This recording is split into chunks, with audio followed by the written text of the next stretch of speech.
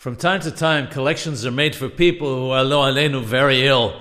If someone pledges to give a certain sum of money, but before he pays, the person recovers or, heaven forbid, passes away, is he still obligated to pay?